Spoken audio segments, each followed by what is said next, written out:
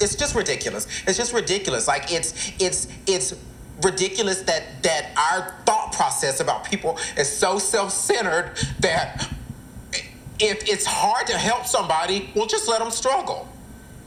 We're not just drag queens, we're people. And now we've got one of our people outside. Here we are filming during Pride season, and we let one of our sisters walk out the fucking room because nobody wanted to fucking help her. And we're the first people, we are the first people to say that people aren't treating us right. Do you think there's anything we could have said to the Vixen to make her stay? It's not about what we say, it's about what we do. What could we have done? If I had got up and walked to that door and said, the Vixen, we need you to stay. But the fact that we, including myself, let her walk out, that door closed behind her and she said, yeah, I guess I'm making the right choice. Mom was just not having it, this reunion. Mama Rue or Mama Asia? Oh, this is Asia O'Hara's Drag Race. Let's get it real clear up front. You know, sometimes the kids need to call out when your mother is acting belligerent, or maybe not belligerent, but like, whoa, don't put your shit on me right now. Mm-hmm. Yeah.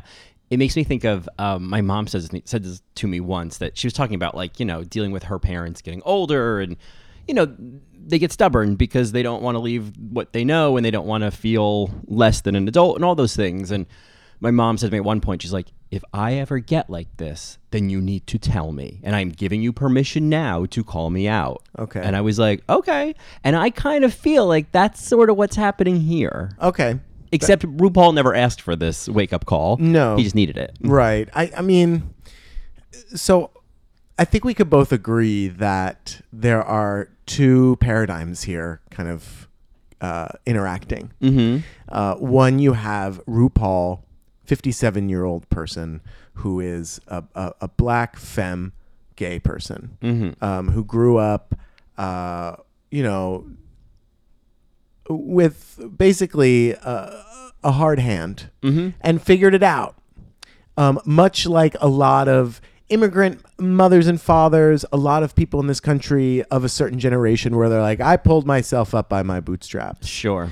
And RuPaul is a special case because of all of the other adversities that RuPaul had to face. So of course it makes sense for RuPaul to be like, you got to play by the rules if you're going to get ahead. You got to be quiet. You got to, you know, stay silent. You have to act a certain way, mm-hmm. if you're expecting to kind of move forward. Yeah. Whatever forward means to her, whatever success means to her. And so I feel like RuPaul was in the space of like when she went off on Asia, would not let Asia speak, basically like, look at me where I came from. I came from the same place, recognizing that in the Vixen, but then saying like, I learned how to do it. I figured it out. Nobody told me. Nobody helped me. And I'm just kind of like, what are we seeing right now? Yeah. Well, I think it's so ironic that he's sitting there saying like, you know, you can't help someone who won't listen or you can't get through to. And then he's saying, well, you know, what could you even do? And he's asking Asia, and then he's talking over her. And it's like, you are being so fucking ironic right now. Yeah. It's nauseating. Yeah, there's what you were saying before, this idea that RuPaul had an idea, and the producers too. Mm-hmm. And the Vixen, if you, Marys, if you have not listened or watched Vixen's Instagram live story, you should definitely go over and do that. It's like she walked into this reunion and the producers and RuPaul had this idea about who the Vixen was and what her storyline was. Instead of highlighting any sort of redemption, any sort of explanation, all of the other things that she's been up to, they went right for, okay, well, let's stamp this out. Let's figure out what this is. Yeah. And she had this idea about what the Vixen was instead of letting it play out by itself. So in RuPaul's mind, it's like it didn't surprise her that she left. Yeah, well, I think that I don't think she necessarily expected it, but I think the character that she'd created of the Vixen would walk out. I think in another sort of twist of irony, that whole preconceived idea of how this is supposed to go is the same thing he accused Miss Cracker of. Yes. So it's just really interesting when you start to see little mirrors in those, sequins. You know what I mean? Right, right. And start to see those reflections back. The mirror has two feces. Yeah, indeed it does. Indeed it does.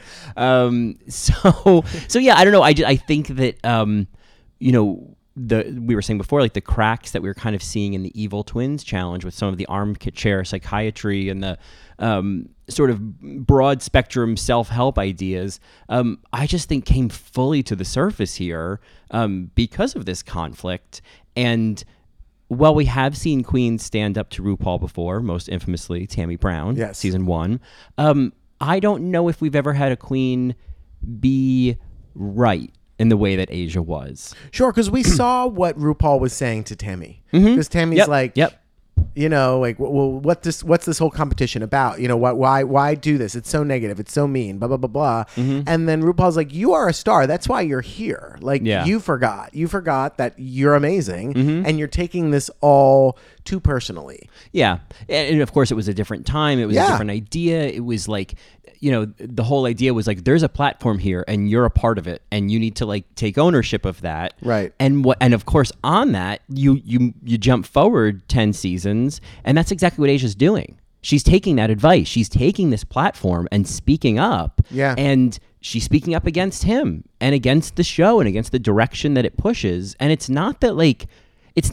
on paper the ideas that RuPaul is suggesting are wrong. There's just so much truth in it, and we praise it all the time. We get that. It's not that we don't understand what RuPaul's paradigm is. This idea of sometimes if somebody's not meeting you halfway, you have to walk away. That's exactly what the Vixen did. The Vixen walked away. She removed herself from a situation where, cards are stacked against me. This is not what I signed up for. Yeah. I think that if I speak anymore, I'm going to be speaking way out of turn, perhaps, or speaking maybe emotionally.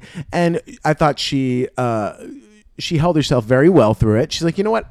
I'm out. Yeah. Okay, done. When the moderator of the conversation becomes the instigator, you're fucked. Sure. And I think RuPaul's paradigm of this, if they're not meeting you halfway, then you have to let go. And then Asia being like, yeah, okay, with our enemies. Yes. But with people that we love that are part of our families, at some point we do have to reach out. We do have to be like, okay, you actually are hurting. Oh, I'm sorry. Come back. Wait a second. Let's iron this out. Right. And Asia makes such a great point of why do we hold this expectation that everyone's supposed to know that? Right. That everyone's supposed to have that knowledge. And why are we not taking the onus if we have it of sharing that? That's our job on this planet, is what she's saying. Yeah. Is if you know this, then share it. And and don't put the responsibility on the Vixen who's hurting or who is feeling invalidated to do all the heavy lifting. Sure. And I don't necessarily know if the Vixen's hurting. According to her Instagram live, it's not that she needs help. It's not that she is this wounded animal. It's that her story was not being told. Yeah. It was being produced and manipulated to fit a storyline. I don't see... Which we know happens. We know this happens. If you're signing up to watch any reality television, except for some of the kind media that we've been learning about lately, you know that they are doing things that are... and editing things that happened, but then editing it in such a way or leaving things out, omitting things to further a story arc. Yeah, sure. And we'll talk about some of those things later in terms of Eureka and Cameron of there's what you don't see and the iceberg that informs of what we did see. Right. I loved Asia so much in this episode because not only because she didn't wilt away, she cried, which is strength, right? You have to just kind of emote sometimes. And she was feeling for herself, for the other people on that stage, and for the Vixen in the sense of you are being silenced. Yeah. And we need to help people that are being silenced. And so it was completely off brand for RuPaul to then talk over her. Yeah. And to continue to silence her until RuPaul got it through their heads of like, it was rude what she did. When he says like, yeah, it was rude. It was a disrespect to you. It was like, I mean, to be honest, it was like, this is like some of the most manipulative shit I've heard on TV in a long time, or in general. What he did was like, you should be feeling in pain right now. You should be really upset by what she did right now. And if you're not, like, you're missing something. And it's like that. All of that, I mean, again, just like so much irony, all of this was to preserve Rue's own ego and his own worldview. Sure, it was an ego. And he's over here talking about Monet's mother or Monique's mother and how, like, oh, if you told them this, you'd shift their whole paradigm and they'd have to rebuild from scratch. It's like, who are you talking about, lady? Right, Who are you talking about here? Right. It's crazy, the number of things that he's clocking everyone else for. And it's like, who are you pointing at, really? You know? Yeah. I mean, I think that RuPaul's platform, I'm not going to say RuPaul yet, but like RuPaul's platform, the Drag Race platform, does a service in the sense that stories are getting out there, right? We are celebrating these queer stories, and that's important. This episode took a turn where there's one story that for some reason they're just choosing to manipulate. The Vixen story off camera is very different than the one that we saw. And I check all the receipts. I'm hearing from the Vixen, from fans of the Vixen, from other drag queens that like there's actually not much of a crossover. We saw her in a high pressure situation where she was angry. There were some things that we did not agree with that she's still trying to explain, which is fine. Yeah. But like, we don't have to necessarily agree with all the things that queens do on this show.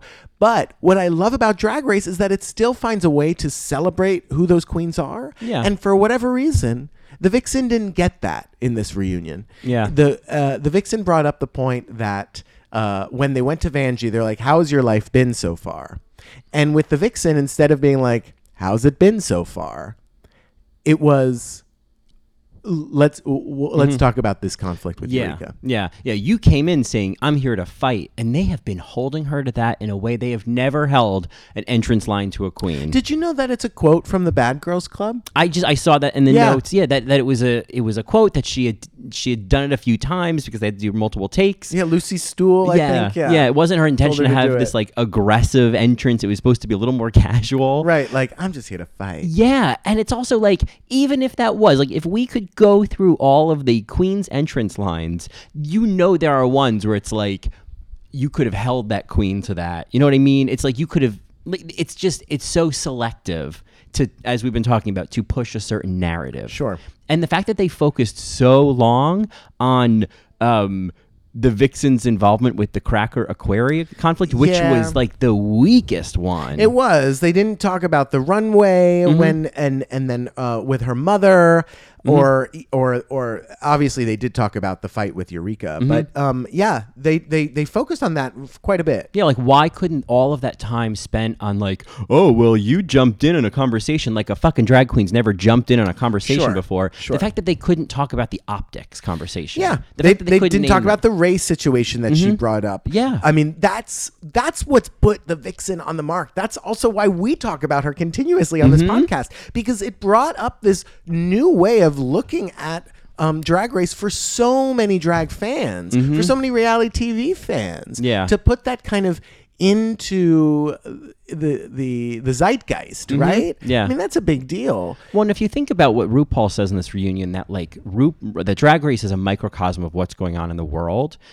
It's a really interesting, I don't want to say commentary, but it's maybe an irony that typical of what's going on in the gay community, the most important issues aren't getting featured. Right. We're focusing on the bullshit. Like, well, you looked like her and you took that look. We're focusing on the petty shit. Yeah. And we're ignoring all the garbage underneath. Right. Because Cameron's too quiet. Right. Yeah. Why aren't you being more extroverted? It's Right. just like, that doesn't matter. Right. And if you're going to make a statement like, oh, this is a microcosm of the rest of the world, if you're going to have the audacity to say that, then represent that. Then walk your talk. But you know what? This reunion was a microcosm, right? In the sense that there is a moderator with power that is bulldozing the conversation. Yeah. You know, they could have confronted Aquaria for when she came for the Vixen and talked about her drag and called out her wig. Right, and like kept bringing it up. Like they could have certainly. Like, are you going to apologize? When we need to hear you apologize again, or are things okay now? You know what I mean? Well, and I mean they did that in a small way with the like. Well, you were really upset that that Cameron and Eureka were saved, and it was like. Well, we saw the resolution of that within the episode, and her reasoning for being upset, like maybe she was a bit in her feelings, and I could understand that, but her reasoning wasn't like malicious. It was just, well, there goes the one save. Sure. So in case I ever need it, I'm fucked. Right. Like, I just, I don't see what's so nasty about that. Yeah, I feel like Asia had a little, she had a little tantrum too, right? Recently, with Cracker. Mm-hmm. No, Cracker. They did talk about Cracker and Asia. Yeah. Mm-hmm. With the star situation. No, Asia called out the queens because they didn't help her. Yeah. Oh, wait, you're talking about helping the Vixen or? No. Oh, helping her in the ball challenge. Yeah. Yes, yeah. exactly. Mm-hmm. When she was helping all the queens during the ball challenge and then came back and was like, what am I doing those? I had an Alexis Michelle kind of moment. Right. Yeah. Yeah. I mean, I think that, these things happen. Queens get in their feelings or they get a little off track and then they apologize. That's what Drag Race does now. Right. And so like it's just again, it's very selective and very clear that they wanted to tell certain narratives. Well, and they featured so many great stories on this reunion, which I'm like, okay, yeah, let's check back in. Yeah. And instead of checking back in on the Vixen and like what the fans might have done to her or like what she has been doing, any kind of work or growth that she's had. They didn't focus on that at all. Right. The Vixen can be in herself as somebody that's watching from afar that doesn't know the Vixen, that is just a fan that's never met her. I do believe with the Vixen, just like many other queens, that there is growth to be had. Like clearly there are things that the Vixen still kind of needs to figure out, but that's all of us. Yeah. And I don't know she came to this reunion very poised. Yeah.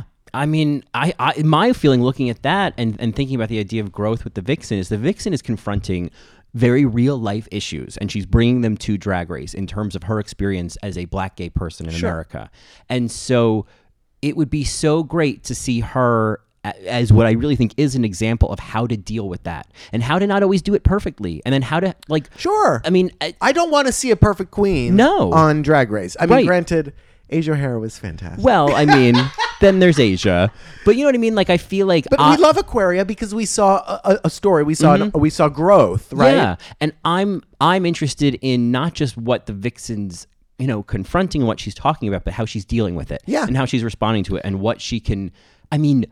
Just so I can finish this, like what RuPaul was saying, well, I can't teach her that. And the Vixen is doing that exact thing RuPaul says he can't do. By example, she is teaching people how to navigate these issues. Sure. And not always perfectly, because everybody does it imperfectly. Not always perfectly. And the one thing that I hope for the Vixen is that she will... she's going to be fine. She's going to be very successful. Oh, yeah. Like completely, especially because of this reunion and her being like, no. Very much like a Ben de la Creme. Of Absolutely. Like, nope. I hope so, because I think that Ben got away with that more than she would because he's white. Yep. He was doing well in the competition. And he was doing really well in the competition. Yeah. I think that it's galvanized a certain fan base of hers, and I think it's also galvanized a certain anti-fan base of hers, so to speak. I do think the one thing that I haven't heard yet from the Vixen are when she talks about her faults. And not that, I know what they are, but what I just think that also allows us to be like, okay, you see multiple sides instead of, I'm just going to keep doing this. I'm just going to keep doing this. I'm right. I'm focusing on this. Yeah. I'm sure she does, maybe with people that she trusts. Sure. Yeah. But I think in terms of us as viewers, I think for me to really believe in her growth and to see growth, I think that's a great place for somebody to start is to be like, okay, well, I do this. You know, Yeah. I know I do this. Yeah, whenever And she recognized in this episode, sorry to interrupt you, but how she's like, I was out of 5 with Eureka, and I was trying, and then I was at a 10, and I was like, wow, I've never been like that before. And, Yeah. and in the Instagram live video, she was talking about how she saw the moment when the alarms went off, and I was like, oh fuck, I've totally been there. Yeah. You don't want to watch that. Right. Well, and I think that exact thing, right? Like her talking about that and having that awareness and being able to kind of explain it, it gives value to it having happened. Yeah. Similar to what Rue was saying to Monique. Completely. I cannot tell you, Colin and our Marys, if you have not watched the Instagram live video, I know it's long. It doesn't matter. She goes through her whole time on the season and walks you through what we didn't see. And it's put so plainly, so eloquently that I'm just like, God, like, what did I watch for 13 weeks? Yeah. What did I watch? I mean, and I feel like, honestly, this season, I feel like it's just like a Rashomon kind of season. There's multiple ways of seeing what happened. Sure. And this season, I would say in particular, because these are some larger issues, even more than season 9 was addressing. Right. Right. Totally. I appreciate and admire the Vixen for the balls that she had. Yeah. For walking off. I said this about Aquaria, and when she had that original conflict with Vixen, somebody's yelling at you, somebody's trying to call you out, somebody's trying to stir the pot. Yeah, walk away. Yeah. Yeah. You have the right to. Yeah, walk away. Yeah. And granted, the Vixen was you're running away, scared, sad. It's like, okay, maybe the Vixen was scared and sad. Yeah. And that's why she walked off. Right. I'm not going to call her out on that. That's exactly what I would have done. Yeah. It's like, nope. This is way beyond what I thought this was supposed to be. Yeah. And maybe this was a situation where let's just go there and say the Vixen found herself in a similar place Aquaria did if I just need to walk away. What an amazing moment of empathy. Sure. So there you go. You know what I Sure. mean? Like we've all benefited from that. Do you have any thoughts on the flip side? Maybe why the Vixen shouldn't have walked off? Because I can also see the side of like, Vixen, I want you to stay on the stage. I want you to not fight, but I want you to just be like, I hear you. Yeah. I hear you. And I know I had a choice and I didn't choose it. Yeah. Because basically she walked off when RuPaul was like, you have a choice whether to speak up or not. Which is a crazy thing to hear in 2018 of like telling a person of color like, oh, just play nice. Well, exactly. Like that's the opposite of, and RuPaul should know that. Like that's crazy to me. But it's like RuPaul also made a career of modifying his drag to be appealing to mainstream white people. So sure. you know? And I wonder if the Vixen, and that's a great point. I just, wouldn't it have been great if they had to edit around or try a way to edit the Vixen saying, no, I'm not going to be silent. That's part of my brand. Yeah. I'm choosing to call out the truth when I see it.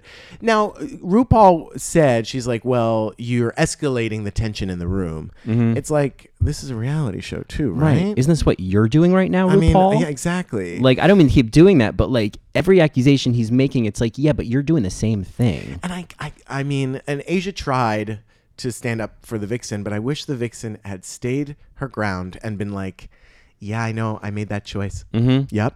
Yeah. That's what I did. Oh, I could have been. You're right. I could have been, but I wasn't.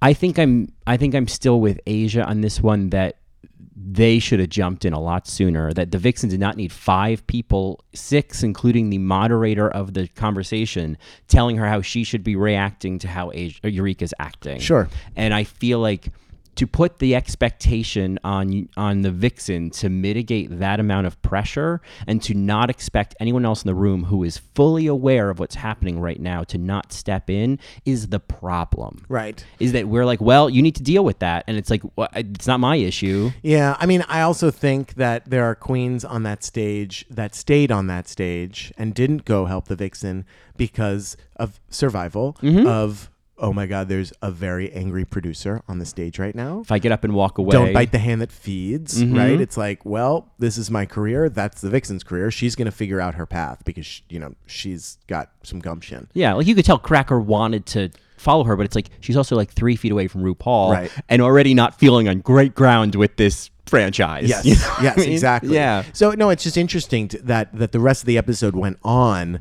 and it's like you could kind of feel that there was some tension still. Yeah. I mean, they started laughing and they were reading and it was fine, but I was still kind of like, oh man. Yeah. And they take breaks during filming, so I feel like I think they probably took a bit of a break to let things ease. Sure. And then came back. And I know that Cracker and Asia went up to the Vixen's room. Mm-hmm. Yeah, and talked to her. Yeah. Yeah. And I think she had then said other queens had then also reached out to her, but yeah, I mean, and we can kind of get in. I guess this is kind of the section where it happened, but like for her to leave and then for RuPaul to be like, okay, well, like let's pick the bones of the Vixen and talk about her while she's not here and see if we can get some more good TV out of this. Like, And they did. And the upside is we got Asia stepping up, but it did feel a little bit like you just care about the content of this show. Right. That's all you care about right now. And she was a huge source of content, and this is not what you planned. And you do not like things not going according to plan, RuPaul. I just don't know why. I love Asia saying, like, somebody's hurting, we need to go help. Mm-hmm. Like, that's what we do in this community. Mm-hmm. It made me realize that RuPaul didn't see that the Vixen was doing this on her own accord instead of being pushed out.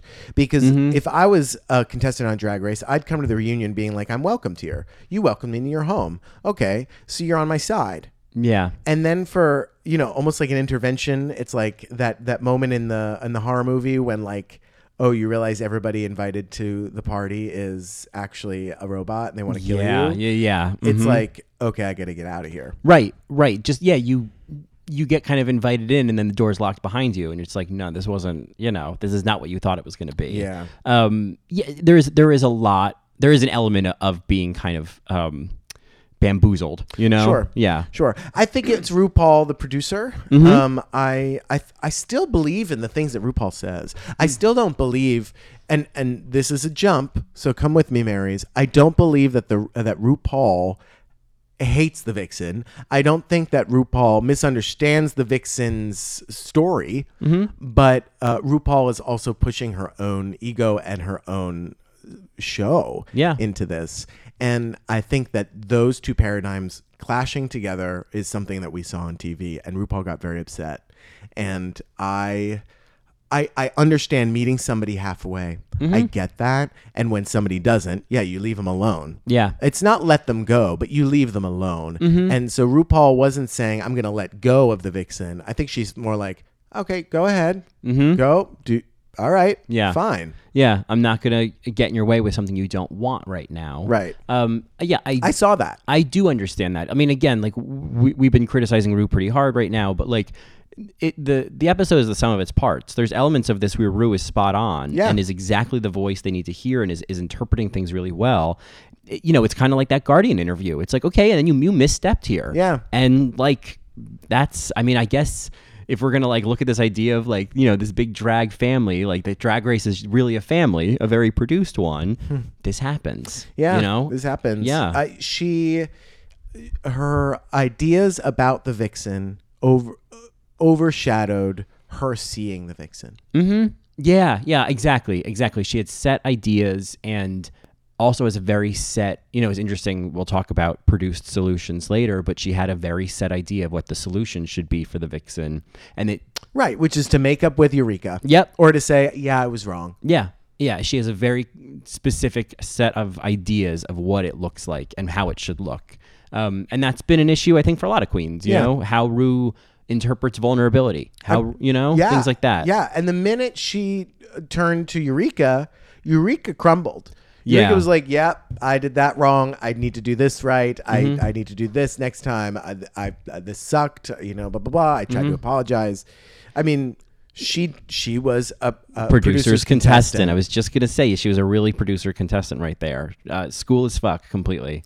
Again, like I feel bad again jumping on like the bandwagon of ragging on Eureka, but I think again the comparison of the Vixen just being very authentic. It just none of what she was saying felt produced. It was very genuine. Yeah. Compared to Eureka, which none of it felt genuine. She was just giving RuPaul the answers that he wanted to hear. When he would say, "Oh, is that you being a little defensive?" She's giving him the up-level answer that he wants to hear. You know what I mean? Like all of it is listening to see if she's getting the script right. Right. And that's it's basically we're not getting to see who the real Eureka is. So this isn't even really a criticism of Eureka O'Hara, the drag queen. It's the thing that she's doing on TV instead of showing us her real self. Yeah. You know what I mean? Yeah. Like, I want her to stop so I can see who she really is. I just kind of want her to. I just want to hear Eureka be like, "Yeah, I fucked up. Yeah. Like when I'm really sorry." When That's it. Yeah, when she said, "I know, I did a foolish thing because I was being sensitive and I was stupid. I shouldn't have done that." I was like, "This feels real." Yeah, I like that. I like that. I mean. Then the Vixen was like, well, there's a lie in there. Right. And we'll get to that. Right. Let's tell our Marys. We are 30 minutes in. Let's tell our Marys what they're listening to and have been listening to. Maybe they've already sent like 3 hate mails because, Or love mails. It's typically love. It's typically love. But if any episode is going to inspire us to go off for a half hour before the intro, it is the reunion, because this, of course, is another episode of All Right, Mary. All right, Mary. Which is our podcast dedicated to all things Drag Race, the world of Drag Race, and the paradigm that RuPaul has created with this little beady TV show. And I'm Mary. And no, I'm the Mary. I'm the Mary. I'm Johnny. Yeah, and I'm Colin, and we, as you know, you figured this out by now. We are recapping the season 10 reunion. Queens Reunited. And it feels so awkward. Feels really awkward. Yeah. This was Oh my God, but how great was it to see Monique Hart again? She looked, I took the note. What was that look she had on? I called it Orville Red for Filthenbacher. I loved it. Hot dog. Yeah.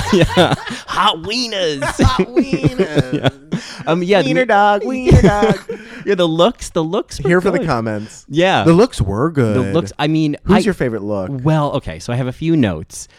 I can't believe no one gave credit to Aquaria's brown cowgirl stunning. Sure. I mean, with the freckles? The freckles. Oh my God, she looked like the mom from Babysitter's Dead coming back from the Australian outback. Early. Early. Yeah. God. Yeah. It's funny. I was thinking about that before with Asia. That Asia kind of pulled a Sue Ellen, was like, "Go to bed, Mom, and we'll talk tomorrow." Let's see. What else did I love? Can I tell you when? I mean, Yuha Hamasaki. Oh yeah, Ringu better work.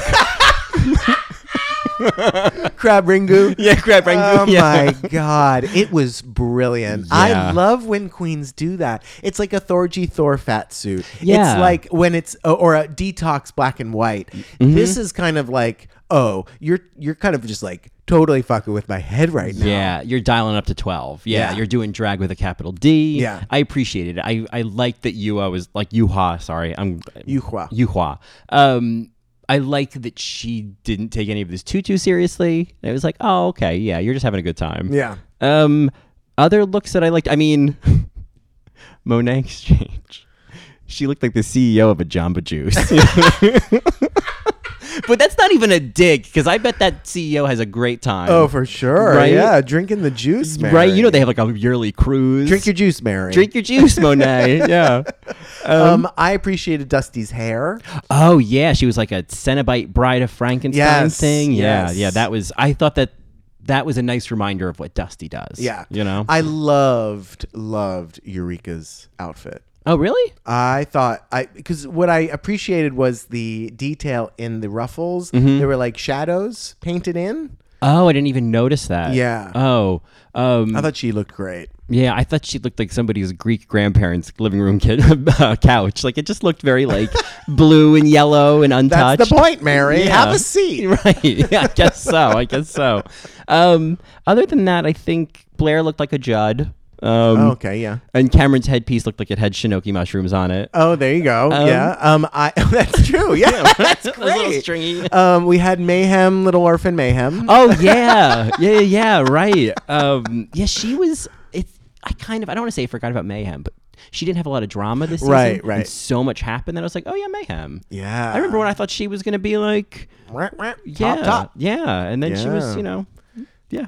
I guess Vanjie looked amazing. Oh yeah. Yeah. Very Beetlejuice with the veil. Yeah, I feel like Valentina, I think she's done like a similar look with like the red hair and the black veil. Like she's like a similar kind of concept, and it's a great idea. Yeah. It works really well. Yeah, totally. Yeah. And RuPaul. Yeah, RuPaul looked great. Yeah. He looked like an angry father. Yeah, he looked like a rich white family's beach house.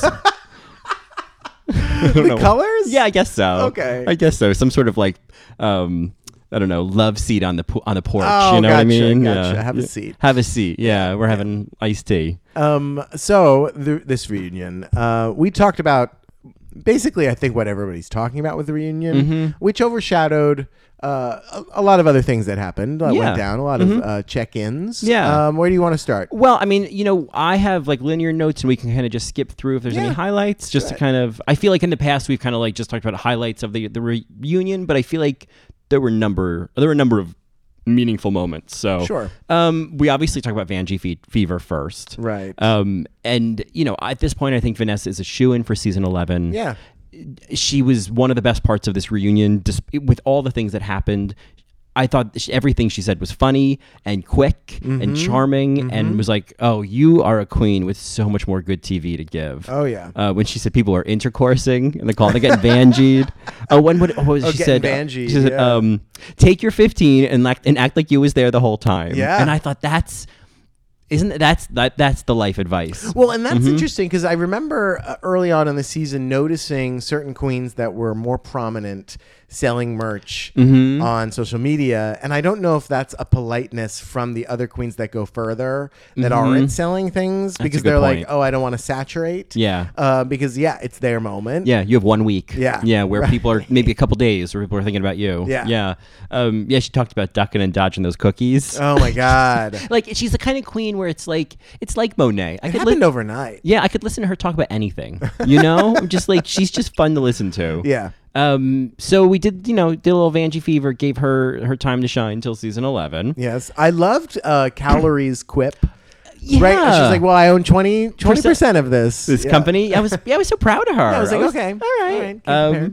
I don't know what that reference is from. I've heard it, but Mommy Dearest. Is that Mommy Dearest? I own 20% of this company. Yeah, and I figured it was that scene, but I couldn't remember if it was like a dynasty thing. No. Then they're highlighting memorable lip syncs of the season. Why didn't they highlight Mayhem Miller, celebrity?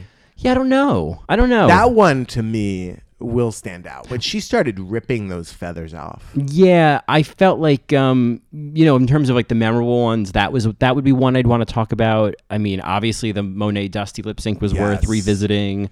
Monet, of course, like didn't plan on doing the fake out, but we know it's like she had it in her bag of tricks. She's in her wheelhouse. Yeah. No shame in that. No way. She made sure it would be good when she did it. Yeah. I just love, just again, to the note of like anything Monet says, I think is funny when she's like saying about doing the fake out. She's like, Dusty might do some crazy ass shit and send my raggedy ass home, dragging my 3 broken suitcases across ass. Oh, I hope she got to do suitcases. I hope so too. They talk about the Monet Vixen lip sync. Yeah, Monique. Monique and Vixen. Yeah, she didn't know the word. It was fun to see Monique wiggle again. Yeah. Honestly, like seeing those clips again, I was like, yeah, but she gave that movement. Yes. She had that bald head. Oh my God. And it's kind of my drag. Yeah, it's interesting they chose that one. That one felt a little bit more like you're kind of humiliating. Yeah. This is really just a highlight that Monique didn't know the words. Right, and that she probably would have gone on, maybe. Right, and I kind of feel like, that might have, I don't know. I guess there could have been a story there about like the higher mountain that Monique had to climb because she had to make all her looks. Yep. But I mean, I also feel like that's a slippery slope of like other then queens. We're going to be talking about, yeah. Mm-hmm. Yeah. And it's like, They chose the double save with Cameron. Yes. Okay. And Eureka. And this reminded me of, and I can't believe I didn't bring it up sooner, but I saw this on the subreddit. Eureka as an old lady. Do you know who she looks like? Who? The aunt from Home Alone. Oh my! Fuller's mom. Yeah. Oh my God. God. And then it was like, that's who it is. Oh my God. I know. Isn't that We got to do it. Is there a side by side? Yeah, they did. Okay, I can't good. believe. I don't know why I didn't immediately send it to Oh you. my This was God. weeks ago. Ah. I know. And then I forgot about it. And then I saw the clip of the double split, and I was like, Fuller's mom. Fuller's And I mom. just think that is like also the deep cut of the aunt The aunt from Home Alone. Yeah, Yes. yeah, and that's exactly who she looked like. So if you happen, I'm sure there are Redditors out there who know what I'm talking about. If you happen to be the Redditor who posted that, you are a legend. Yes. One word. One word. A legend. And then Cracker versus Cameron was the other lip sync, right? Yes, Cameron versus Cracker. I feel like Rue was trying to make some kind of pun when he said, "Was that a pivotal moment for you?" Because she was like spinning her legs, and Cameron just didn't pick up the bait. I don't know. Bad joke, Dad. Right. I just have heard that, like, you know, that thing when you're like, was that a pivotal moment? Right. It's like, all right, Okay, all right. Mary. I know that move. Yeah, she highlighted this moment because it was a rare 3 in a row win for lip syncing. This is also a controversial lip sync. I think she brought up wisely. RuPaul brought up like, well, you played it sexy, and Cracker, you played it funny, and Cracker stole the show when she's like, yeah, if you see me act sexy, like, it's gonna be funny. Right. It's going to be even worse than Yes, if I even just... worse. Yeah. And then she said, I would have lost even harder. And Rue was like, well, I mean, you were top 5. So, like... It's like Bottom 10. Yeah. It's like, let's remember. You still were top 5. Right, You were the right. last eliminated queen. Yeah. So then... Any other lip syncs that we missed that we liked? I mean, obviously Mayhem. Yeah, I mean the Mayhem one. I'm trying to think of like the other queens as they went home, because obviously Yuhua went home with air Mayhem, guitar. with air guitar. So there you go. There was Blair versus the Vixen. Oh right, I'm coming out. Yes, and I believe another air. That was air. It should have been air trombone, but it was Yes. like air sax. Yeah, That was anyway. egregious. That was egregious. Inclusion rider. I don't know. And so then there was, let's see, Vixen. There was Asia versus the Vixen Groove is in the Heart. Oh, that I was a good love that lip sync. 3, 2, 1. Yeah, and there's that shot with the two of them. Yeah. There's a GIF of that, and I keep meaning to save it because it's just like It's a good one. It's one of those moments. And then let's see. So there was that. There was when Monet did "Man, I Feel Like a Woman." Oh right. Then there was She was like naked. yeah, she had walking around with her pants on her ankles. You know, like she's having trouble in a public bathroom. Yeah. You know, she's got all. It's like me after 3 drinks, Mary. Right. I mean, Yeah, I'm putting down the baby change table and just resting on it for a little while. Oh, I'm talking about the pants around my ankles. Oh, Mary. I mean, I have hey. a cheap date. Oh, sure. Well, again, put the baby change table down and lay there for a little while. It's not the Eagle, Mary. You haven't been to the Eagle recently. Oh, They just the installed a trough. baby change Oh table. my god. Oh my god. They had one in Fort Lauderdale. No way. No. Anyway, so after that, Rue has that quote about Drag Race as a microcosm for what's going on in the world today. That brings us to the Vixen and the I Came Here to Fight. Sure. And then, I mean, we kind of talked about some of this, and I feel like I don't need to highlight the whole Vixen Cracker Aquaria thing because it's all moot. Yeah. You know, I think it was like, yeah, the Vixen, sure, maybe she stirred things a little bit by telling the truth, but it was like, okay, well, this is not a criminal offense. Right. I mean, it was a very excited, too vague, and it was like, girl, calm the fuck down. It was a little like mind your business. yeah, like I think if she had maybe said, "Oh, too vague, come on," Yeah. I think it would have been totally different. And she kind of admitted too. She's like, yeah, I didn't know about Aquaria and Cracker, except for the fact that I mixed them up when I met Cracker and then Aquaria on separate occasions. Mm-hmm. It's like, okay. But yeah, I mean, that happened and they fought. Yeah. They fought for a little while. I mean, so yeah, that was kind of like the least important conflict. We learned about Vixen becoming a verb, which I don't know if felt weird. I gotta go Vixen that. Yeah, I'm gonna go Vixen the situation. The seamless guy. Yeah. I kind of like that. Yeah, I don't know. Yeah, I guess Calling truth out. I think. Yeah, is I what think it it depends is. on how you define Yeah, it. right. Yeah, if it's just like being a raging bitch. I love that RuPaul said it was an adjective. I'm like, girl. Yeah, Kimora. Yeah, Come on. Frances Jolie. Yeah, what's an adjective, Kimora? Come on. Yeah, Frances Jolie, grammar teacher. Wait, excuse me, what? An adjective? Yeah. Do you know what an adjective is? Yeah. Do you want to use one in a sentence? You know, when I know like ignorant. I know people your age don't know much Right. about English language now. Right. Yeah. Oh sorry. God. Like an adjective like manipulative or instigating. Sad. Yeah, angry. Instigating is an adjective. I know that that's also a verb. I don't want to get red in this moment. All right, Mary.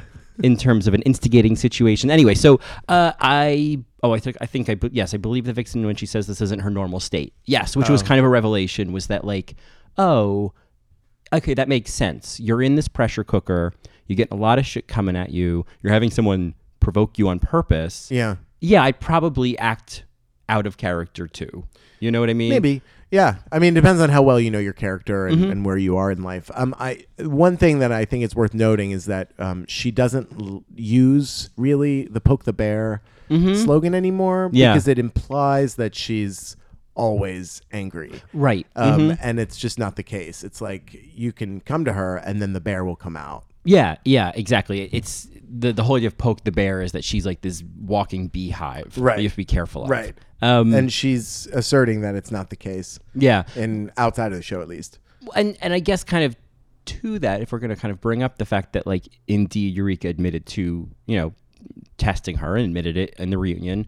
I was going to say appalled, but that felt dramatic. But we are talking about drag. So I was appalled that RuPaul made an allusion to Ike Turner when he said, "Eat the cake, Annie Mae." Oh. He was like, I know what you're trying to say. You're saying, well, you made me do this. It's like, yeah, but what Eureka did was intentionally provoke her. And what Tina Turner did was live her damn life and her husband beat the shit out of her. So I think the nuances are just not lining up, Mary. That was right. Yeah. Like, I forgot that she said that. I mean, to say like your provoked reaction is essentially abuse. I mean, like, Right. Are you kidding me? Right. I don't blame her for walking out. Yeah. Because you could see in that moment where it was like, if she knew that reference, she and I think she probably did. would've- I Oh, feel she like did. the vixen is a smart cookie. She knows where this music's coming from, so to speak. Okay. She probably heard that and was probably like, okay, I know you're now making an allusion to me being like Ike Turner, and I don't know if I understand that. And RuPaul's not going to give her enough space to question it. Okay. You know? I'm trying to wonder, she was calling her Ike? She was saying, well, what you're doing, it's very, eat the cake, Oda Mae, or Annie Mae, which is, Oda Mae? No, Annie Mae. Mae. I'm confusing Ghost with Anime. Anime. It's from that scene. Oda Mae Brown. Oda Mae Brown, yeah. I wrote the wrong name. Because Can I keep your pen? Thank you so much. there's that scene in What's Love Got to Do with It in the diner where he's like, eat your cake, Annie Mae, and she doesn't want to eat it, and then he like smashes it in her face. Right. So yeah, that's... But I guess not confusing the scene, but like, okay, so he was saying, because he's saying you have a choice.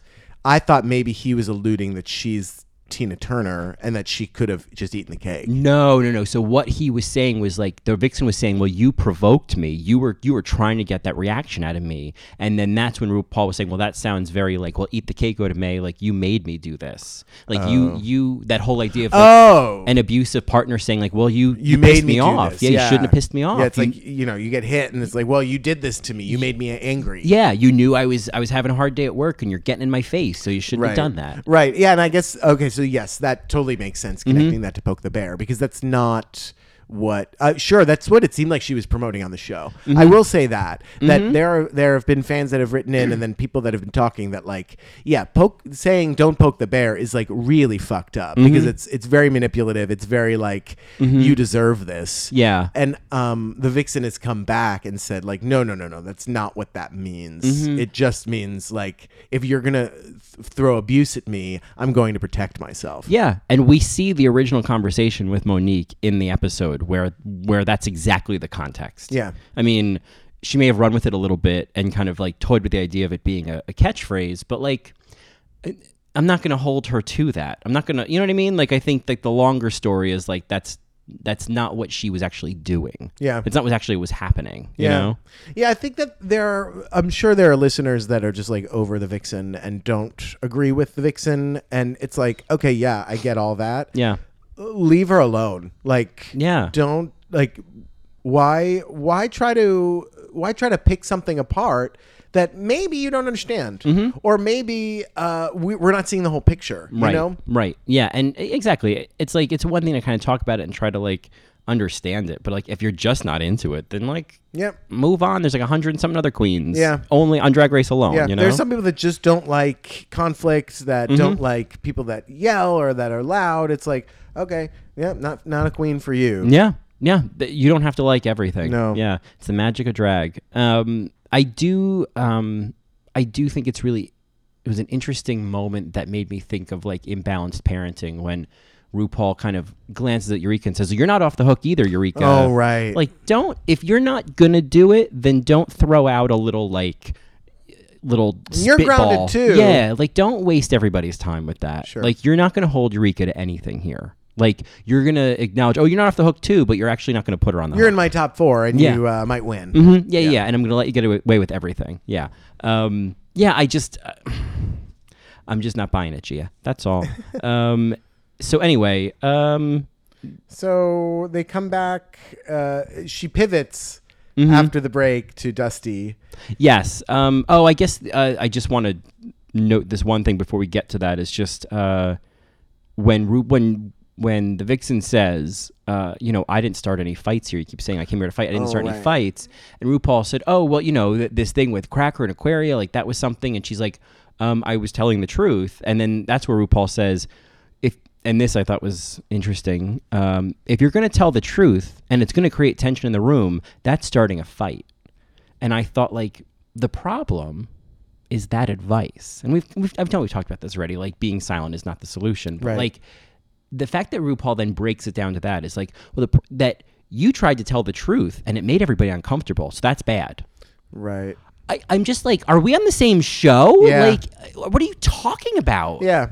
Anyway, I know that's kind of reiterating what we've already talked about, but it bears repeating. Yeah, and again, like the vixen came at that situation, blazing. Like it was just like, no, too vague, and because she raised her voice and she kept telling Aquaria to shut up and stop talking and kept calling her out and blah blah blah and not letting Aquaria talk, I think did escalate a situation that could have just been a conversation. Totally. And I also don't think that if the vixen was like, nope, too vague, if I was Aquaria, I would have been like, yeah, you're right, Cracker, let's talk soon when we don't have a fucking audience. Yeah. Well, and didn't she say on the live stream that Eureka told her to say something about it being too vague? I saw that in the notes. Oh, I don't remember that. Whatever. I mean, I think that I understand that. I agree. I think that she escalated it unnecessarily and could have approached it differently. But to boil it down to like, if you're going to tell the truth, and it's going to make people uncomfortable, you really shouldn't. To boil it down that way is really messed up. Exactly. Yeah.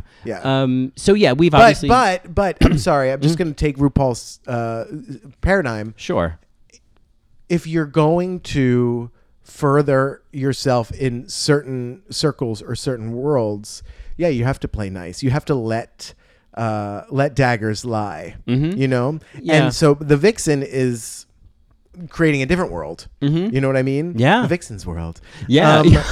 Right. But in RuPaul's world, and especially in like mainstream culture, you don't raise tension when there doesn't need to be. Well, and I think that doesn't involve you. I think it's about like following rules to be like, because I think there's a lot of that theme of like following rules. And I think that so much of it's tied to like, in order to be successful, you have to not do certain things, and you do have to say certain things, and you do have to play a certain game.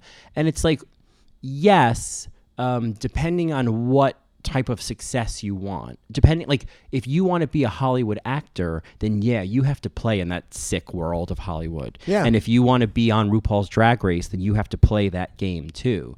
But you don't have to play those games to be successful. Sure. Like there's so many other opportunities to be independently successful now, that I think that advice of like, that might apply to like really mainstream things. I just think it might have been easier, or I don't mean to put any sort of words in what the vixen should have said, but I'm just trying to think. If RuPaul said, well, that was a choice, you could have just said nothing.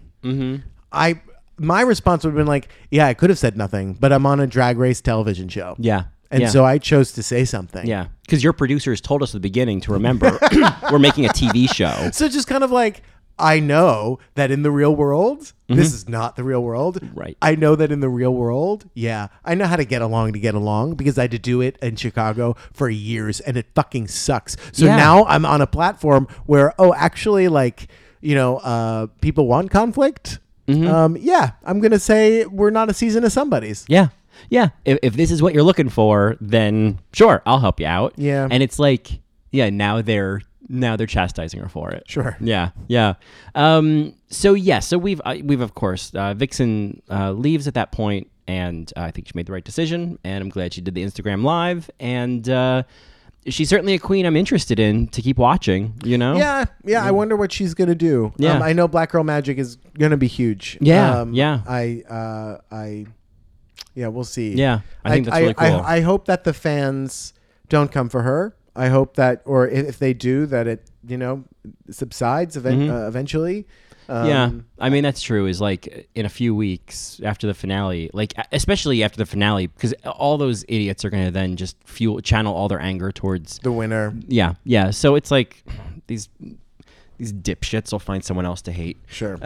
So anyway, let's talk about Dusty's story. All right. Let's shift gears a little bit. Well, I mean, it was just kind of another rehashing. I think what was noteworthy for me is when RuPaul asked her, how does it feel to get love from your chosen family? Mm-hmm. Is that enough? Yeah. Yeah. And I think that's a real question. Mm-hmm. And it was one that I don't think Dusty was ready to hear. Yeah. Because she was like, it's great. And her voice breaks. Mm-hmm.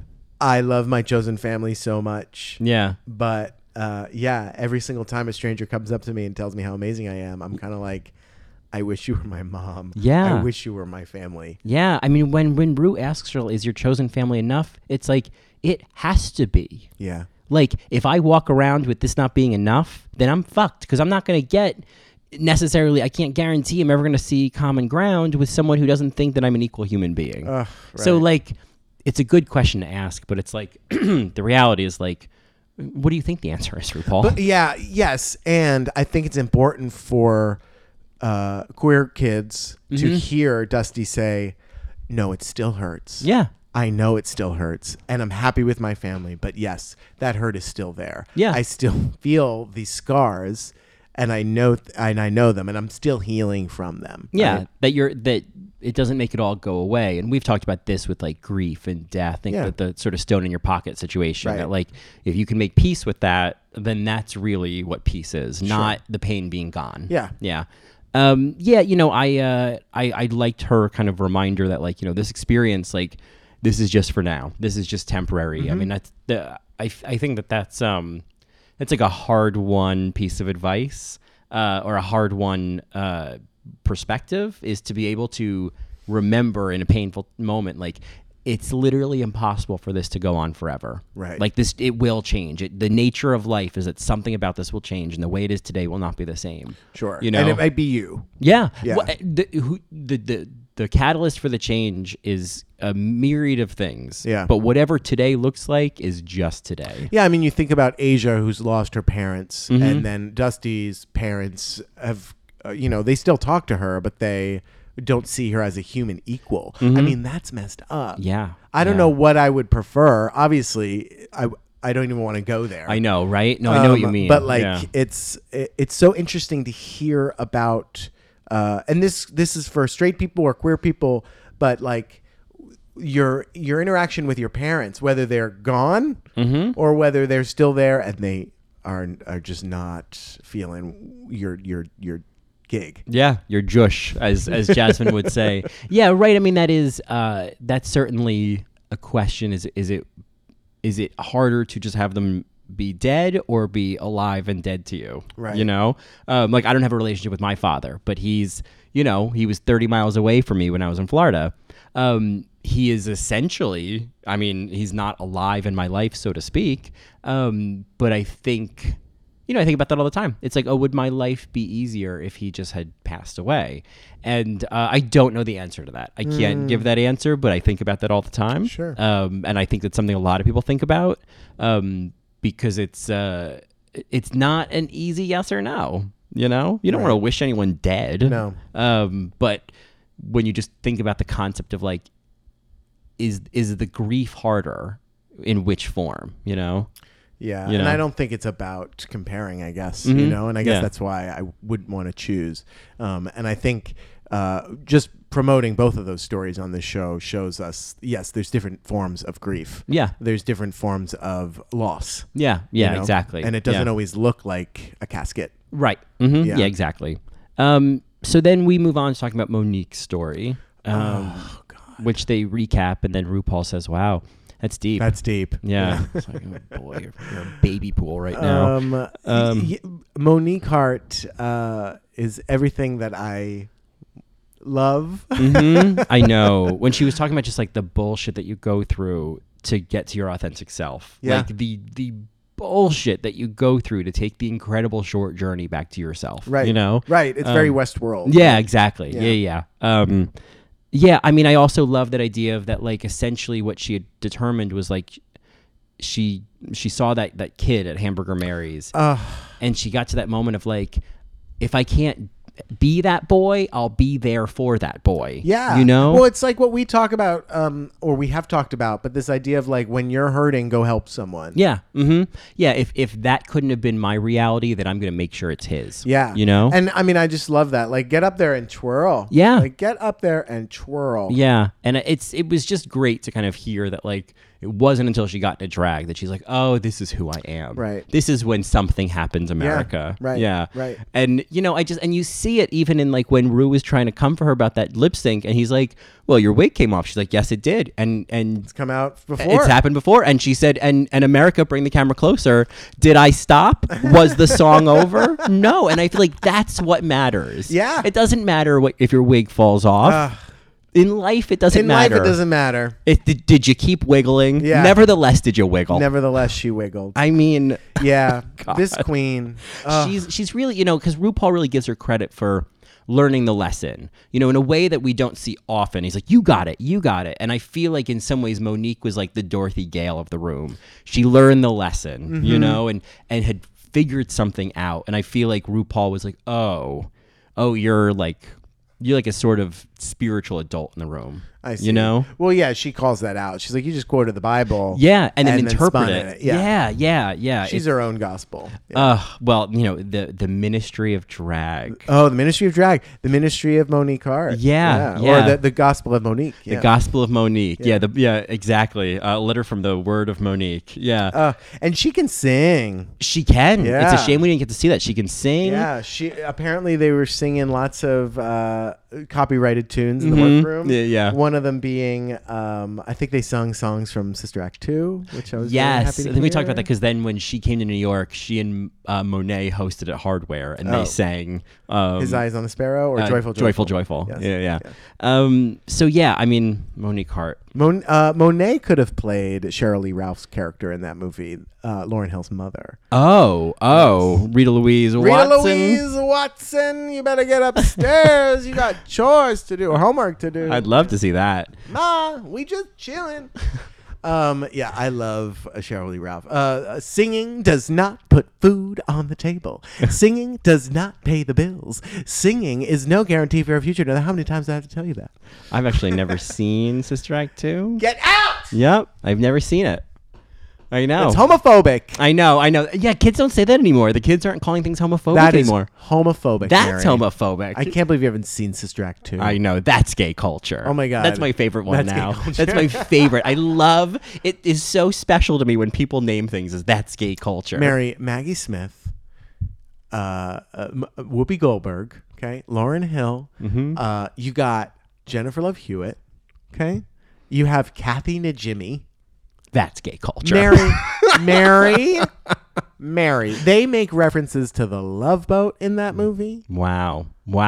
I mean, what more do I need? Noreen from the Brady Bunch movie is in that movie. Alana Ubach. Yes. Mm-hmm. So, you know, I was just talking to someone the other night. Speaking of Alana Ubach, do you know the movie Clock Watchers? Yes. Oh my God. Great movie. Tony Collette, Parker Yes. Posey, Yes. Lisa Kudrow.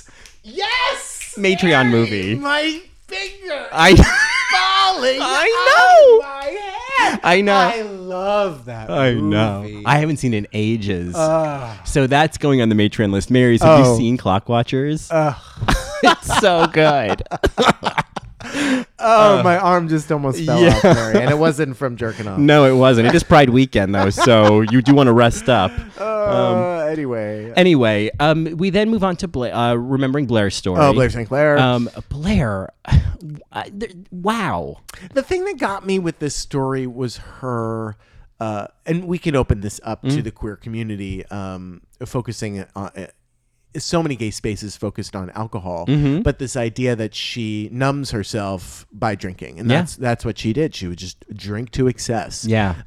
And for her to be at that age, my hat is off to her. No. Personally, I can't believe that she recognized that. She's sober right now. That is a hard ass fucking journey. Yeah. All the best of luck to her and her trials and tribulations with that. But what resonated with me so much is seeing what people do with substances because of the traumas that they've experienced, right? Yeah. And the first step is recognizing, oh, I do this, I emotionally eat because this just happened. Right. Whenever this happens, then I go to the diner. Yeah. I mean, just to be able to see that pattern and not just keep living it out unconsciously. Yeah, unconsciously. Yeah. And then to recognize that the ways in which that pattern serves you, and when it's numbing your pain, I mean, that's really hard. Like if it's just a pattern of like boredom, right? I mean, like Sure. I've gotten to that where I just do things because I'm bored, Right. and it's like, well, that the the pain level is pretty low for boredom. You know, like you can address that pretty easily. Yeah. But what she's doing it for is something so much greater and such Yeah. a larger hill to climb. Oh, completely. But I really admired, and I could see it in the way that she was talking, like, since she's gotten sober, like how much like spiritual growth she's had and how much sort of thoughtfulness and I just that there was something about her saying like being more thoughtful and considerate. I thought, oh, that resonates, that when you get a substance out of your life, you realize how much and how many other people you've been just disregarding because of the substance. Right. And it's like, Right. it opens you up to so many more opportunities for connection and compassion. Yeah. You And- see when other people are numbing, you know, when Yeah. people stop calling you because you're not numbing with them. Yeah, I mean, there's I don't know if he's a social worker or an author or he's a doctor, actually. He's a doctor. And I can't remember his name, but he works with a lot of Gabor Mata or something like that. I don't remember what else. But anyway, he's worked with a lot of addicts in Vancouver because they have a huge sort of junkie population in the downtown area, or at least they did. And so one of the conclusions he came to in terms of addiction is that addiction, we probably talked about this before, but kind of the antidote or the other side of addiction is connection. Is that that's like sort of a healing method of connection, is helping people feel more connected to other people. To addiction is to feel more connected. Okay. And so I feel like why I'm talking about that is because I feel like Blair discovering more opportunities to be thoughtful and considerate or connecting with other people seems Sure. to match that. Okay. You know, that like yeah. getting clear and getting sober kind of opened her up to the ways to really heal addiction, you know? Oh, I hear you. Yeah, I just witness it in myself and in others when you recognize what you numb with and why you numb. And I love that. I love that so much. Yeah. I will say, honestly, I felt it a little exploitative for them to just show it all again and for us to watch the whole confession again. And I'm just kind of like, oh my God, that is so hard. Yeah. And then to hear that she talked to her mother about it, I was like, I can't even imagine. Yeah, to kind of have that dichotomy of like, well, I can talk about it on television, but it's actually telling my mother that was that much harder Right. because it, like, Of course. means so much more. Of course, that makes perfect sense. Yeah. She seemed so much. I mean, a lot of times in drag, Blair looks so much older than she does as a boy, right. And she now feels so much older too because she just seems to have just matured, incredibly, like, into what that drag brought out. Yeah. Perhaps the strength. Yeah, exactly. Sure. Yeah. So then we move on to Monette, and how obviously her family back home does not know about or they know about but don't quite love her whole drag career. Then she describes herself as the highest form of gay as a drag queen, which I thought was cute. RuPaul loved that. Yeah. Yeah. And I liked both she and Yuhua. If I'm going to stop and say it right, because that's the right thing to do. You know, yes, it is. And also, I saw Yuha live, and she kept saying her name as Yuha.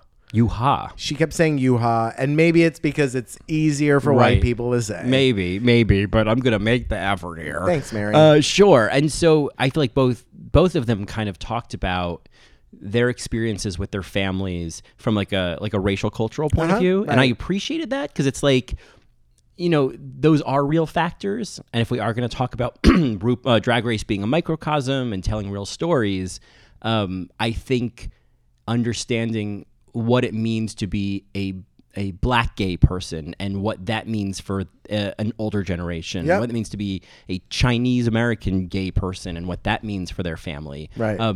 And I mean, because I had a friend in college who's like first generation Chinese American, and so I learned like everything Yuhua was talking about. Whatever. Anyway, everything she was talking about, I was like, oh yeah, like I've heard all of this. Like this is so familiar, and so to kind of hear it in that context was really interesting. Right. You know, and for her to say, you know, when are you going to bring home a girl? I mean, you can laugh that off eventually, and if your parents are still kind of recognizing who you are, because you're kind of like, it's kind of like my mother being like, when are you going to be on Broadway? Right. It's like oh my God. Like, Mom. You're ridiculous. Yeah. What context are you asking this question in? Right. Yeah. Right. I know, you look at Yuhua and it's like, she looks like she works at a yoga studio out of drag. You know what I mean? She looks like this like beautiful out of drag. Okay. Like, it's just like stunning. This like cute. I have not been to that many yoga studios. Oh, so which is it's a reference that I'm. She just has this very like Zen, clean eating, green juice vibe. Oh, okay. And I look at Yuhua and I'm like, yeah, you are the girlfriend. Like you're gorgeous. Yeah. And feminine, and like your parents are just ignoring all of the details that are saying like someone's gonna bring you home as the girlfriend. Sure. Yeah. Sure. Yeah. I hear you. What's next? Well, then we move on to the toots and the boots. Oh, I said boot this segment. oh, sure. Whatever. Yeah. It was cute that Monet gave RuPaul the sponge dress. Yeah. I thought it was weird that it was in a trash bag, but whatever. Fitting. Yeah, I guess that, you know, I guess those 3 broken suitcases, there wasn't any room. Yeah. Oh God. Yeah, it was interesting. I guess they were just trying to recap some awesome looks or not awesome looks. Yeah, exactly. But of course they didn't mention any of Aquaria's. No. Which is, I'm just like, I mean, Aquaria really didn't get featured much at all this reunion. No, she didn't. I think only when spoken to. Right. Yeah. There was kind of the highlights from the judges panel. Oh, I like those. Amen, Christina. Oh yeah, Yeah. Amen, Christina. Yeah. I liked when the vixen called out how hot what's his face was. Oh, Kamal Najani. Yes. Yeah. And when Monet thought that Andrew Reynolds was Jonathan Groff. Oh my God. Yes, he's like, I know, we're both, white. We sing high. Yeah. And then of course we got Alex Trebecca Glasscock. Oh, right, good one. right. Good one, Mary. All right, Mary. Rebecca Glasscock. Oh, good for you, Mary. Thanks. And then after that, there was the whole segment about Asia and Cracker and saying she's not a star. I'm just kind of like, all right, moving on. I think we saw a really, genuinely vulnerable moment from Cracker. Right. But otherwise, it was like, okay, yep, move on. When she said, don't do that again, bitch, or not. Oh, yeah. It was like, not next time. Yeah, not next time, bitch. It reminded me of not on my watch. Not on my watch. I love that. Jan Levan. I love that when somebody just puts that in there. Not on my watch. Oh man. Oh, Jan Levan Zan is just not on my watch. Magic. That's of course from Ayan Heal My Life, which is a great show. Great show. Fix My Life. Fix My Life. The only note I took was just that we saw in Cracker's very mannered way. I think we saw the real Cracker. Oh. And then, Mayhem Miller realized I don't have a segment, so I'm going to have to create one. Holy fuck. Right? Like they couldn't have been like, wow, you were trying out every year. You finally made it on. Like, what was the experience? Nothing. You kind of kind of pooped out a little. What happened? Oh, what happened? What happened? Yeah. Okay. So she kind of inserts herself, and she's like, "Why did you say this about me?" Yeah. Well, and it was like, yeah, no, no, it was Fuck a little, my drag, right? It was a little Alexis Michelle. No one told me you didn't like the blue dress. Oh, right. You know. Yeah. What I really liked in this moment was like Aquaria was like surprisingly like spot on and eloquent. She was like, I came in huge Mayhem Miller fan and had all these expectations, and it just wasn't what I was expecting, and so you didn't shine as much as I was expecting. But I love that she said, "I'm sorry you had to hear that, especially watching that you were alone and you found out." Oh, wow. Like Aquaria. Yeah, that was good, Aquaria. It was so good. What did Asia say? Oh, Asia's response was good too. I think that she had essentially said the same thing of like, she had said like, we don't have that type of relationship. Yeah. I'm not going to tell you. And I've never like said I liked it and then went behind your back and said I didn't. Right. Like I've never been dishonest. I'm just not going to come up to you and say, hey, by the way, I don't like your look. Yeah, that's shady. Yeah. And Rue was like, well, okay. Yeah. There we go. And then they... Well, then you think it's wrapping up, and then Cameron gets... Yeah. Yeah. Yeah. Cameron, I mean, they didn't talk much about Cameron's quietness. Another produced queen, right? Because we're going to talk about Eureka being a produced queen. Yeah.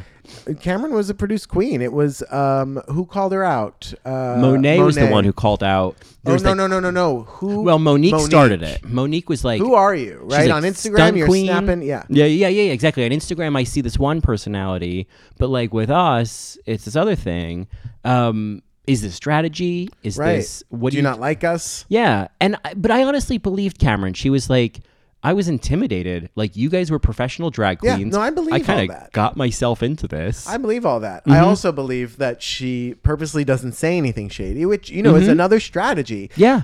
She got to the finale because she turned out great looks.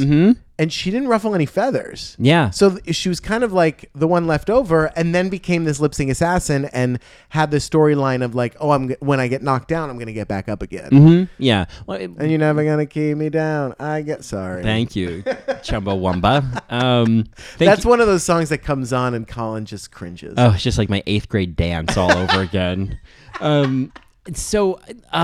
Yeah, I mean, I think that what didn't the Vixen say in her Instagram live? Like, is essentially like don't hate the player, hate the game. Don't hate the player, hate the game. Right. Yeah. The producers are the ones. This is what the Vixen said. She said the producers are the ones that gave more screen time to the Vixen on 8 episodes than all episodes for Cameron on Drag Race. Yeah. Yeah. Exactly. Like Cameron just showed up and gave the material. Yeah. And then what they did with that is not her. Yeah. And her drag is great. I mean, I don't think that we've ever really had a problem with her drag, except that, sometimes it looked like other things, right? Sure. I mean, there were some... The costumey one, we didn't like that one. Some were weaker than others, but some were just amazing. Yeah. For the most part, were amazing. Right. And I guess I've kind of come to this place of like, like Dusty kind of seemed to like take it personally. And Monique was kind of saying like, you only talk to us when we activate it. And it seemed to me eventually like, what you don't like is that Cameron doesn't make the first move. And I don't know. I'm tapping out on going after Cameron. Yeah, you know what I mean? feel you. I feel you. It's kind of like, all right. So really? I think you just don't like that's not weird to me that she might be kind of shy in a room full of people, but come alive alone on Instagram. Yeah, like that happens. That's like most people. That's most Instagram normal. Queens. Yeah. And I think of a Trixie Mattel. I think of so many other queens where it's like they kind of have to quiet down, or they kind of are a totally different energy. Sure. Trinity K. Bonet. Yes. It's just like. Nina Bonina Brown. How is this so like baffling or worth yelling at someone about? Yeah, they were trying to confront her and trying to pull something out of her. They didn't really get it. I will say that I think Cameron. I love her drag. I think she gives a great illusion. Really, it's great. I think it would be more interesting. And maybe one of our emailers, our Marys, wrote us in about this, and I totally agree. Wouldn't it be more interesting if she was celebrating mask femme drag? Yeah. Right? Where she was like a masculine woman, or quote unquote masculine looking woman. Yeah. Like, I think we had talked about that queen? early on of like, oh, what if she really did kind of embrace the muscle China. queen? Yes. And really showed like Women have different body types. yeah, muscular women in drag kind of thing. Like, what if he really celebrated that? That would have been so interesting. And it's not what he's doing. He's doing something else that's gorgeous to look at. Yeah. And it's there. And he got him to the top 4. Yeah. And you know, you hate the player. I hate the game, not the player. Yeah. At least as a queen, I don't know otherwise, but we do have a sense that Cameron is quite versatile. So I think that, like, if she does want to try doing some, like, looks that really highlight the muscles and really give us that illusion, that'd be super cool. Yeah. No, I get it. Yeah, that'd be fun. I did like when Monique called out that girl. Oh, With the face that Cameron was making while Monet was talking. oh, because when I first watched it, I was like, is she saying that Cameron didn't know who Vanjie was? No. It's like, what are you talking about? When Monet was talking about Cameron, Cameron made this face of like, and then just kind of pursed her lips. Oh, I see. So and Monique was like, no, who's that? Who's that? Yeah. And it's kind of like, well, that's somebody that's keeping her mouth shut. Yeah. Because the vixen just walked off stage because she wouldn't. Right. And maybe Cameron. Well, we know Cameron's smart enough to realize that, like, they can't give you a shady edit if you don't give them any shady content. That's right. Yeah. Yeah. Again, it's maybe not the way to play the reality show, but, you know, the vixen played the reality show and she got slapped on the wrist. Right. But you know what? She's going to be fine. Yeah. And she wasn't playing the reality show. No. Eureka was playing the reality show. Yeah. I hear that. But in terms of excelling at it, Right. You know? And then the queens go around and they choose. Well, they do a little bit of reading. Oh, which right. is, you know, I mean. They were all funny. I mean, Aquaria's What Kind of Fish Is That? Yes. Which was just like a jump in. Yes. It's like Aquaria. Oh, Aquaria. cutie. What a goose, as usual. What a little lady. And then the other queens vote. And no one votes for Cameron. Nobody votes for Cameron. The faces that Cameron was making, it was like... Especially like at the end after the votes were done, she looked like she was about to start crying. And that was poor hard. little friend. That was hard. Poor little friend. Yeah. It's hard when you don't have the recognition of your peers. Mm-hmm. And I think that Cameron being so standoffish or being an introvert and only getting along with maybe Eureka, it took its toll. And I don't know how to rectify that for those queens. I think that's up to Cameron and whatnot. But they see more star power in the other 3. I don't know if it's against Cameron, and maybe Cameron feels it's against her. Yeah, certainly. I mean, I think that especially having all of the voting happen, like, you know, not long after they all kind of attacked her for, you know, not doing enough or being enough. Right. It's like when they all voted for the vixen to go home. It's like exactly it's drama. It hurts just because, you know, you want this and they don't seem to want it. Yeah, and if Cameron's like, oh yeah, Blair's my friend. Oh yeah, Mayhem was my friend. Oh yeah, Cracker's my friend. And then you keep hearing nope. Yep. Nope. You're like, nobody. Right. I would have been so sad. Yeah, I would have cried. Then she had to like muster like some kind of smile for like the team Cameron shot. Right. I was like, oh, I just, you know, I felt bad for her. I really, again, like, she might not be necessarily like my pick to win or like my favorite of the season, but my 4. But like emotionally, like, I get her probably the most. Yeah, we've said that before. Yeah. This idea that you're walking in and you're not like you're totally aware that you're there. Mm-hmm. Yeah. She certainly had a strategy of not saying shady things, but I don't think that she was being fake. I think I wouldn't have acted like Cameron on camera. I would have acted more like Cracker, and I would have crumbled. Yeah, I think about that a lot. I feel like I would have produced. I would have gotten nervous and started producing. Yeah. Maybe I would have been like an Aquaria and just been a little nervous. Oh yeah, maybe. And then figured it out. Maybe. Who knows? I think I'm an Elisa Summers at best. Let's be real. I'm a pork chop. Yeah, really. So yeah, I'm like, you know, I'm a door in All Stars 2. I'm like, oh no. You said I don't. Nope, I don't like that. No, I'm done. Anyway, way harsh. Tom. Way harsh. The episode ends. It's very interesting, and I'm assuming this is on purpose. That RuPaul ends by saying like, I may be the mother here, but like, you all are my teachers. And that's what she said in the tweet after the Guardian interview. Right. And it felt like just a reminder of like, I don't know, you know what I mean? Like, it just felt like an intentional thing to say, like, to give us this final thought of like, I'm open to learning and growing and changing. And it's like, you can't just say that after showing us how much you're not. Well, it's not how much you're not, But no, it's you know what I that mean? it's that, okay, you do have a fault, right? That is produced and you didn't stop and think. We saw all these like glaring examples of these queens being RuPaul's teacher and him not hearing it. So it's just, again, ironic to end the episode by saying, you're all my teachers, when we're given explicit examples of that not being the case. Yeah. I mean, in final words, just thinking about the Vixen v. RuPaul, that's a very interesting V, right? Yeah. That she's going to toe-to-toe to her. Yeah. When RuPaul says you have a choice to be quiet, right? Not on board, right? And then, well, no, I am on board. I'm like, yes, you do. Certainly. And she chose not to be. And it's like, that's how it goes. She's not in reality right now. Yeah. Okay. So don't like psychologize, if that's a word, this whole thing. And then you have the idea of her saying like, you can't force somebody. They have to meet you halfway. And if they don't, you have to let them go. That's where I have the most trouble, because the Vixen and RuPaul both weren't going to budge. Yeah.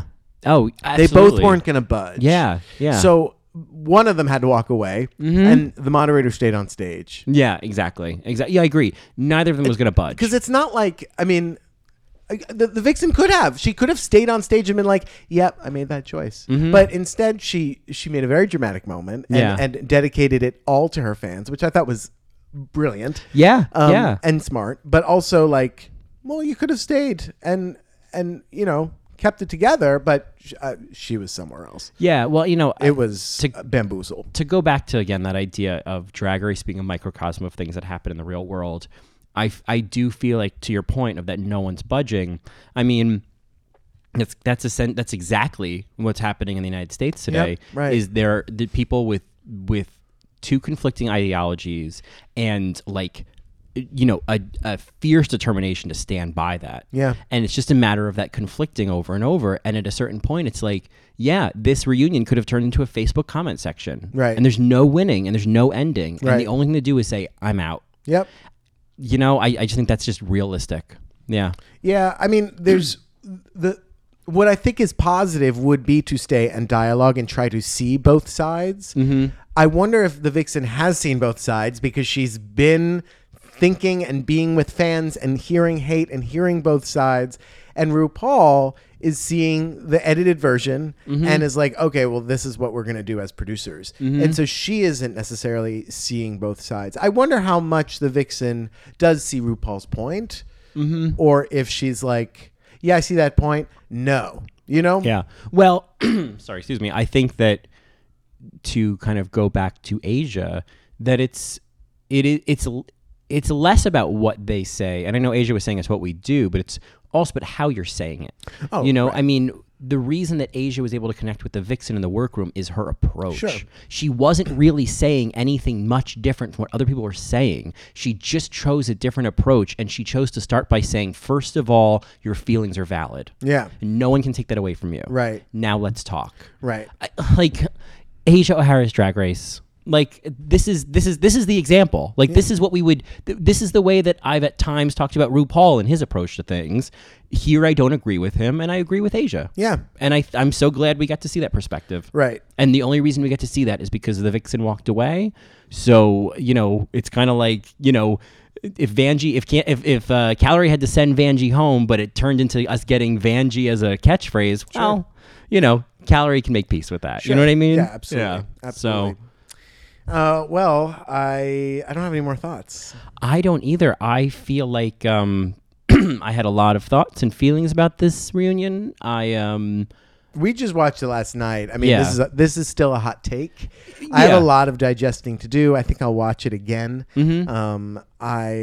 But I do know what I felt when RuPaul was yelling. I was like, I don't think you're right at all. And I don't know why you're cutting off one of your contestants right now. Yeah, I don't know why you're asking her questions and then cutting her off. Yeah. You're not having a dialogue anymore. Yeah. You're pulling a power grab. Yeah. Is what Go you're have doing. your cigarette, bitch. Go have your cigarette, bitch. Thank Yeah. you. Thank you. I definitely feel like I came for RuPaul a bit this episode, but I think in that constructive way of like, these are the things I'm not happy about. This is not a character attack on RuPaul, but like, maybe I still have some digesting to do, but my takeaway from this episode was, I said it a million times, it's like the new nuance, the irony of RuPaul this episode. Yeah. You know? Yeah. No, it's troubling. I'm trying to see the other side of it, and the only other side of it I can see is that RuPaul has been fucking through it, and she knows a way out, and she's like, look, I know the way out, guys. Come here, I know the way out. But there's a difference, a way out and the way out. Right, exactly. He's saying it's and the world has changed. It is a way out. Yes. There are multiple doors. Right. Yeah, the world's changed. And that's always been the case. There's always multiple doors. The Vixen's fans look up to her because of what she did. So she's not going to sit at the reunion and say, sorry for what I did. Yeah. Even if she was. Yeah. Right. Now is not the time to be sorry and polite. We know this. Yeah. Like, the Vixen, as Asia said, we're not just drag queens, we're people. Yeah. Oh, yeah. And the world the person who performs the character of the Vixen lives in should not be staying quiet right now. And I think it's worth saying that this is a drag show. This is a reality competition. And you can be upset about this. You can be disappointed. You can be in your feelings. But there are many, many, many other atrocities that deserve more of our emotions. To put if you've got only so much energy, there are other things. Sure. This is going to be over soon. These queens are going to be fine. Yep. I don't want to just minimize, because obviously, Asia O'Hara has just received some pretty awful death threats. And it's not to minimize that and say, everything's going to be fine. Oh, no. That's not what we're saying. No. We're saying this reunion. Yeah, exactly. We're saying this reunion, we're saying this competition, like, even next week, whoever wins, it doesn't really matter. Right. It really doesn't at this point. Like, they're going to do what they're going to do. Yeah. So, and the ones who don't win just have a shot of being on TV again on All Stars. There you go. So. All right, Mary. Yeah. Or season 11. Or season 11. Get those cookies. So Sister Mary Collin. Yes. We should say to our Marys, if you have any thoughts on the reunion, we want to hear them. Please be kind. This is our hot take. This is where we are. We're trying to be as fair as possible. Please reach out to us on Twitter at AllRightMary, or you can find us on the web at www.allrightmary.com, or you can find us via email at allrightmarypodcast@gmail.com. I am at Johnny Also on Instagram. And I am at Colin Drucker on Twitter. And both of us are on patreon.com/allrightmary if you're looking for more of us. Because that's, of course, where we are posting a bonus episode every single week. We just did, what did we just do? Hysterical Blindness? Yes. Oh, my favorite. The link is in the description, so if you can't find it, don't worry. You can watch that one. I know it says it's like 3.5 hours. It's just the movie like twice. Right. So don't worry about it.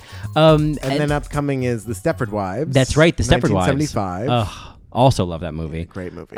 Yeah, and obviously Clock Watchers is on the list. It's coming up. It's coming up. Yeah, it's almost time.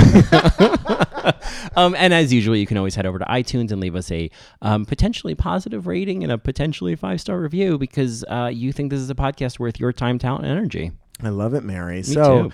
Our last chance lip sync coming from a fabulous queen. Would you like to introduce this? Yes. I believe she is based in the Netherlands. This is Room Service, spelled ROEM. Room Service. Room Service. Fabulous drag queen. Great Twitter feed. Some great posts. She's also the creator, subredditors will know this, she's also the creator of Rappel's Dark Res. Yes. So this is a queen for the people, and she has delivered this week's last chance lip sync. It is the song I thought we'd have to wait a lot longer for. It is Bring Back My Girls. And it is so fucking good.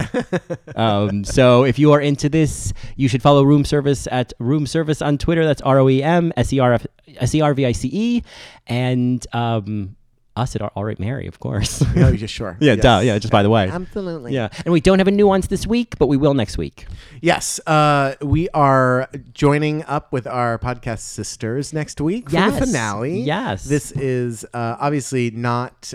with Grizzly Kiki. Yes, with Grizzly Kiki. Not the Squirrel Friends. They are in Pittsburgh and New York. It's difficult. And we thought we would do another Grizzly Kiki episode, but this time on the All Right Mary podcast. Yeah. So we will be putting that out with the lovely Robert and Daniel. Yeah, and maybe we'll figure something out to do another little Queen Out episode with our squirrel friend at some point. That'd be super fun. It has to happen. We just got to get Nick here. Yeah. Yeah, we got to get Nickel. Yeah. Nickelback. Oh, Yeah. Oh, shit. God. Sorry, Marys. But yeah, so that is next week. I'm excited for the finale. I'm excited to see looks. I'm excited to see lip syncs. I'm fine really with most winners at this point. Yeah. I think it would be out of nowhere if Cameron Michaels won. Yeah.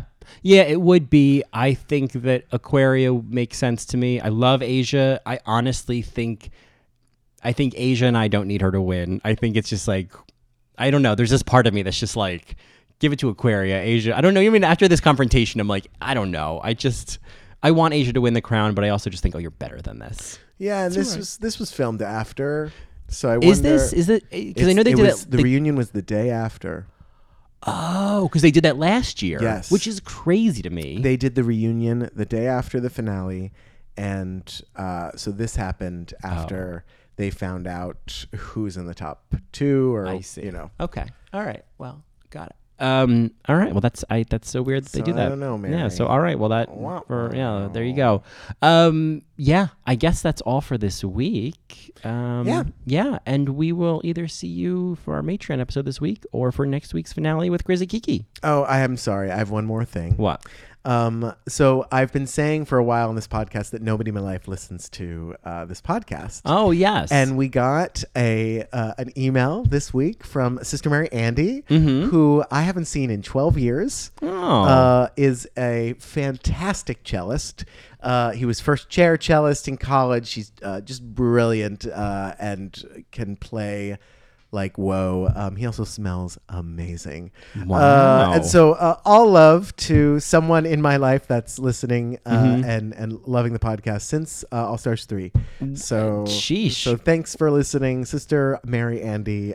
It warms my heart to know that you are out there celebrating my joy and living your own. Warms his heart and his nostrils. So bitch, get into it, Mary. Yeah, Mary. I guess while we're doing little announcements, and because I told Amanda I would, just a quick recommendation to our Marys. I had the podcast Risk, the storytelling podcast. Oh, right. The recent episode Tough Love. The second story, the first one's good, but the second one is where it's at.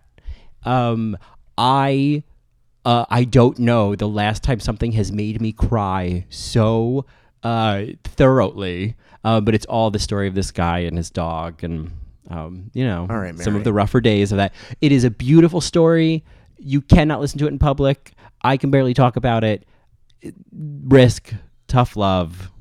If you need to get something out of your system, this is the way to do it. This is like an emotional colonic. All right. Good rec. Good rec. All right. It'll wreck you, all right. Here is our last chance. Oh, yeah, right. Most finally, room service is Bring Back My Girls. Silence. I'll make my own damn decisions. Bring back my girls. I think that should be your next song. Bring back my girls. Bring back my girls. Bring back my girls. Bring back my girls. Bring back my girls. My girls. Bring back my girls. My girls. Girls. Silence. I made my decision. Bring back my girls. Bring back my squirrels. Bring back my girls. Bring back my funny girls. Bring back my girls. Bring back the divorce lawyer. Bring back Sandy. Bring back my jewels. Bring back my girls. Go. Bring back my girls. My girls. Bring back my girls.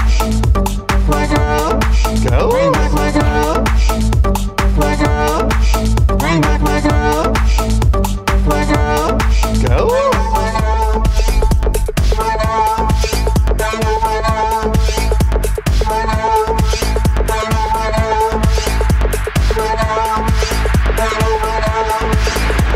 My girls. Bring back my girls. Bring back my girls. My girls. Bring back my girls. My girls. Go. Bring back my girls. My girls. Bring back my girls. My girls. from the Glee Show.